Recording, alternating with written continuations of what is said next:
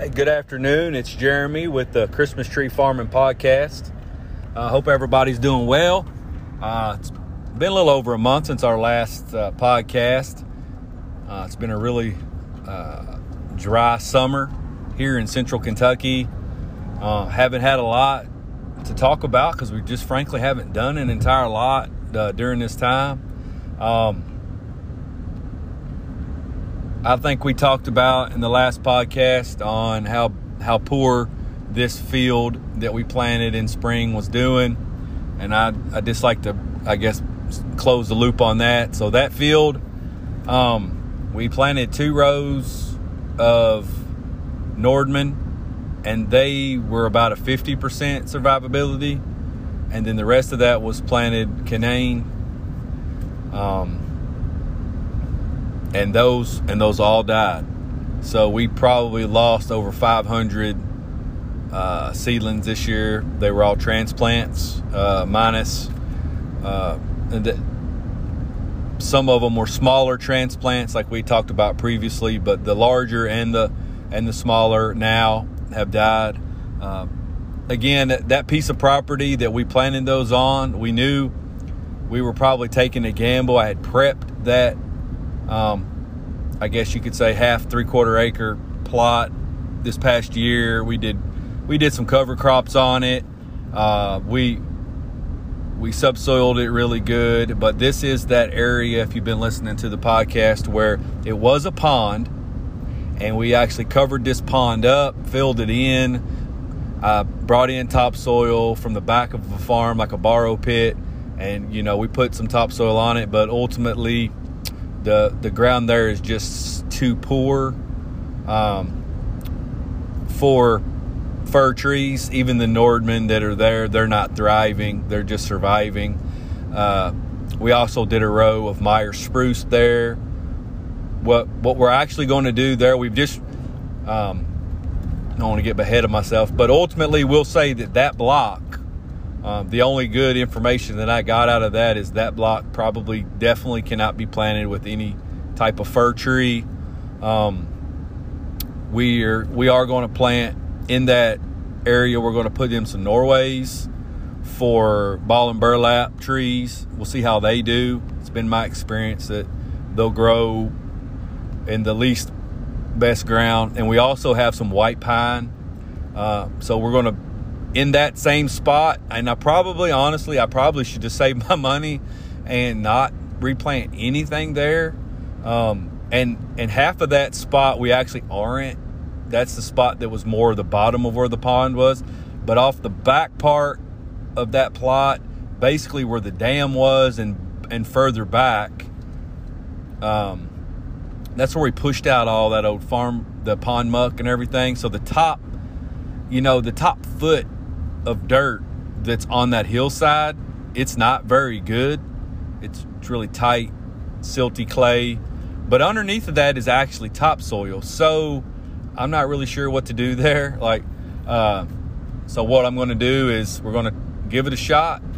I'm going to plant some Norways and some white pine there, with the white pine being Christmas trees and the Norways being available for ball and burlap that I'll either use here on my own farm, or we'll sell them as part of the nursery landscape trees. And again, half of that segment that didn't grow anything, like nothing grows but weeds. We're going to just abandon that. This rotation, I may work on it over the course of the next 10 years and get wood chips in there and just try to amend it over the course of 10 years. And maybe it'll be able to grow white pine or something in the future. But for now, we're not. Which leads me to what we've been doing these past few weeks. It's been really dry here, so we're finishing up some late summer mowing, getting everything mowed and trimmed out and sprayed. After Labor Day, somewhere around the September 10th or so, 10, 12, I began spraying my 1 to 2% glyphosate solution down each row of the trees. That right now is taking effect pretty good. You can just now start to see, because it's not super strong, It takes a little longer to show, but it now 10 days later, it's starting to show. The dieback between the rows is looking pretty good. We did put a little shear guard in there as well, which is some flumioxin, and then I added a little bit of that nutsedge killer. I can't remember the name of it, but added just a little bit of that in there, so maybe I'll just get a little bit of effect on that. Again, using the tractor boom sprayer for that. I've got the little bar sprayer on the back that's about 3 feet wide, and I get that as low to the ground as my tractor will allow, and I aim the nozzle so that it's really spraying the bottom part of the tree. But ultimately, the trees do get hit, so, last year it worked out fine, so I'm hoping that this year it also works out fine. At such a low dose, it shouldn't really affect it.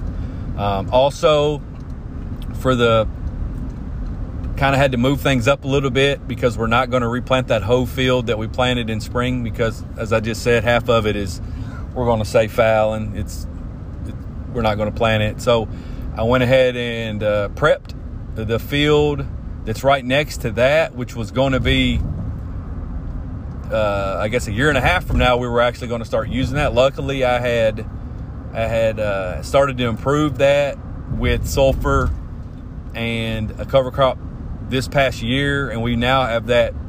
I had reseeded it in rye and bluegrass fescue, so we just mowed that off really good.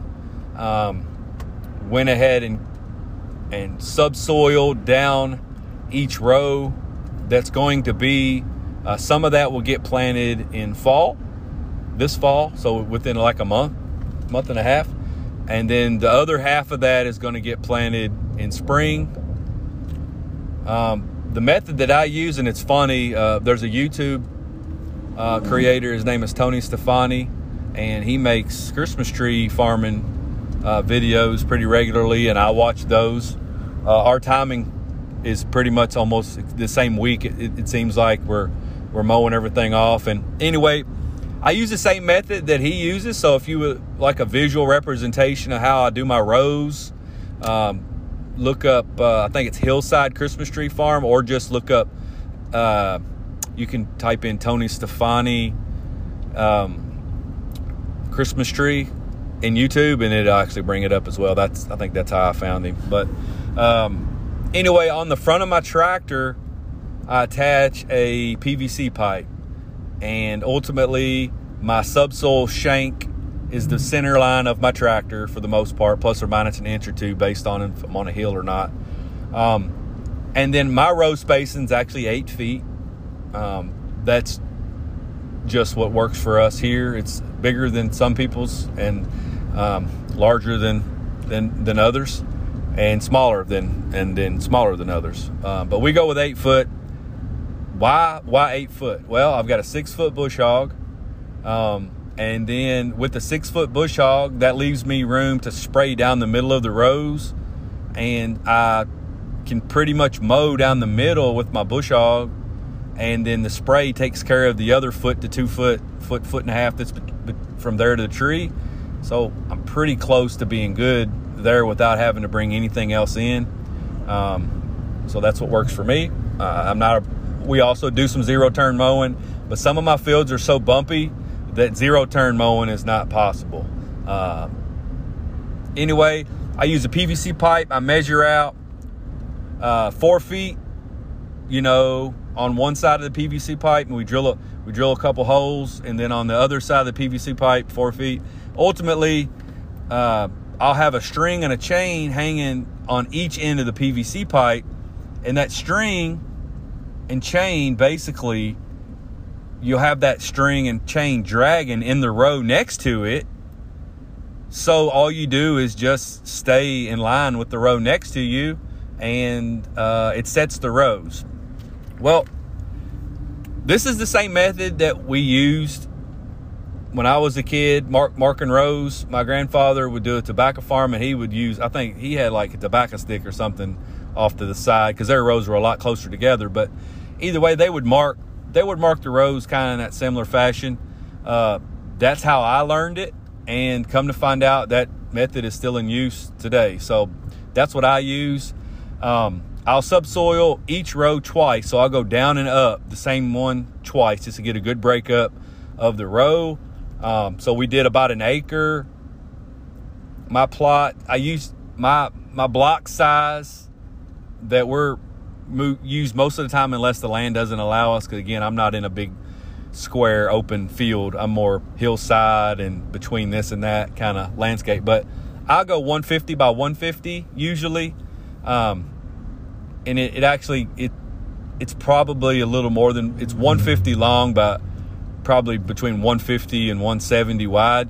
Ultimately, I'm trying to get about 20 rows in that are all roughly 150 feet long, and I'll space, not that, this is not really part of it, but I space my trees probably 5.5 to 6 feet apart is roughly where we're at. So you'll get 20-25 trees in a row, roughly 25 trees in a row, sometimes more. I don't cut it off. Like if it works out to go a little longer and it doesn't mess me up for the next year, then I may go a little longer or shorter. So we do that. We get all of the field. The prep work is basically already done the year prior as far as the amendments to the soil. So that'll give us time to get it mowed a couple times, spring and summer. This was a little bit sooner on this one, so this field's going to be just a little bit rougher than I like because we were letting it grow out. So the stubble's really thick. I don't know how to explain that by words, but ultimately, if you let the grass and all that, the weeds and the Johnson grass and everything grow to like 5 or 6 feet tall, the stubs underneath are like as big around as your pinky, right, or your thumb. And if I would have known a little bit further in advance, I would have started mowing this a little closer repeatedly so that it was more kind of a clean look. It was more like almost like a turf lawn, a little bit more, but this field won't be. Half of it won't be because it was a little bit premature. Anyway, so we got everything subsoiled up and down twice. I got 2 150 by 150 fields completed, plus I resubsoiled some of the rows like I talked about in the other field. We went ahead and just redid that whole field for the white pine and Norways. And then today I went down each row. Again, we had previously sprayed the first 2 fields. But now I went ahead and mixed up a much stronger glyphosate mixture in my tank sprayer. Probably in the realms of, I'll just give you what I did. It's a 60 gallon and I did 130 ounces. So, and the glyphosate that I use is actually the 53% glyphosate without surfactant in it. And I actually add my own surfactant in it. I actually just use Dawn dish liquid. Works well for me, and it's a lot cheaper than some of the other stuff. We also added just a little bit of flumoxin in there as well as some of the yellow nutsedge killer as well. Just a little bit. I like, again, at such a small amount, I don't know it'll do any good, but I put some in there anyway. Get a good kill. I would expect this stuff to work a lot quicker. This is probably over 2 times stronger than what I used on my trees that were already established. So this is, this kill should be a dirt kill within the matter, completely dead in a matter of a week, and then be dirt, by winter. That is the goal. Hit it again, same thing in spring, and this field will be ready to plant. Now, the only caveat to that is I am planting part of that 150 by 150 block in fall as a replacement for the trees that we lost in the much poorer plot that we're not replanting the entire thing. That was a lot. We were fortunate enough that we actually started growing our own transplants out. Like I say, we bought plugs and we're growing them out. We've got seeds started and growing those out. So we're fortunate in that respect. I've got a couple thousand seedlings and stuff that I can use in my own field that are already containered up, and those are doing great. So we're going to plant. I am going to plant those that's going to be primarily what I use. The only stuff that I'm planting that I didn't have is the white pine. The white pine I'm getting from a nursery in Pennsylvania that historically has had really large transplants. So hopefully these are nice and large, even though they're I think they're only 2 1s because it was last second notice, but we got them, so it'll be better than nothing. We're going to put we have a mixture. Each field is basically 1/3 Canaan, 1/3 Nordman, and up to 1/3 Turkish. That's what I've got on hand. That's what I'm growing, and that's actually the seed source that I have that I'm growing as well. I've had a few people ask me. I do have some containerized transplants available for sale. I would prefer to sell what I have in fall. So within the next few weeks, if you need an order of potentially some Nordman or some mid-sized Canaan, just reach out to me and let me know. I don't anticipate having anything extra in spring. I've got a couple people that will probably buy whatever's left in spring. So if you want something, fall would be the time to get it. Also, what we did, went to the Kentucky Christmas Tree Association meeting. That was last week. It was at a farm in Versailles, Duckworth, I think is what.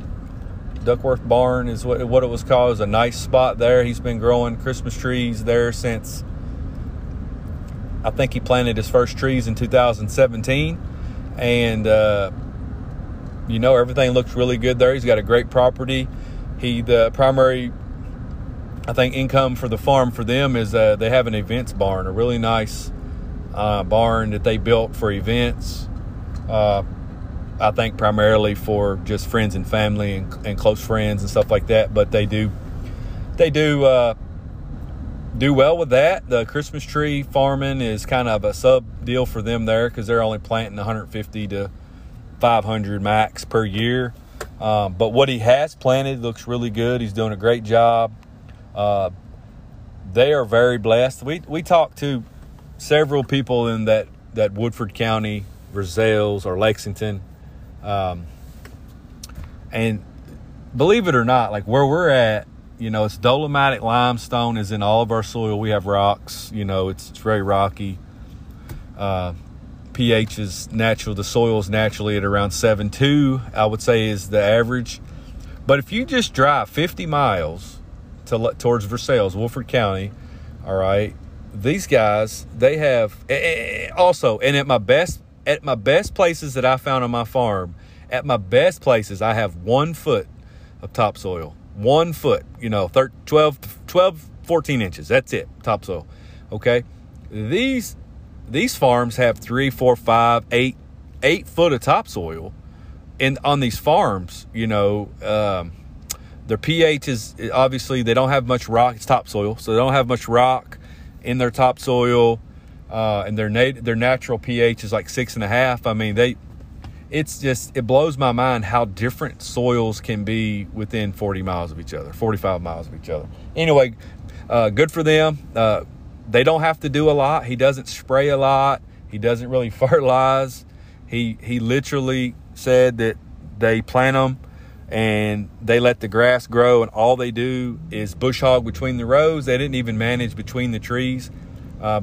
They cleaned it up for us because we were coming to the meeting. He said, but prior to that, it was, it was pretty rough looking.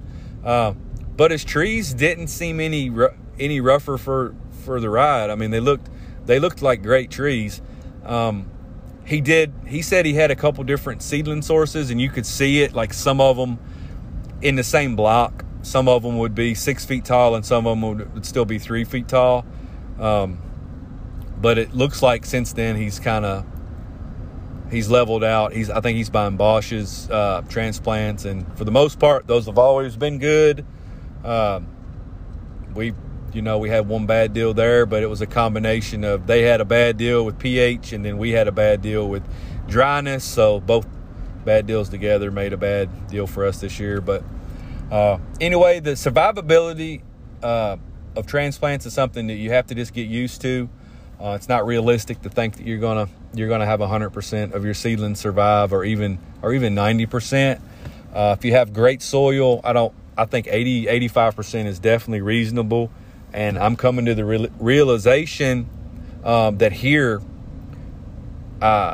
especially if I want to continue growing fur, that I'm in the 50 to 60, percent range of survivability. So if I plant 1,000, I may get 500 or 600 that survive. So we have to overplant here to accommodate for some of the areas that aren't as great. I could obviously just plant a lot of this as white pine, and there's probably areas on my farm that's going to be all that I can grow, and some of the areas is white pine, and then that'll be fine. Anyways, there's a little bit longer podcast because I wanted to catch up. We had been over a month. So anyway, if you have any questions or you're interested in any container trees, I've also got some Dunstan chestnuts in a half-quart container. We're going to plant about half of those on our farm in the back part for wildlife. The deer love them, but I'll probably have 50 to 100 for sale as well. Till next time.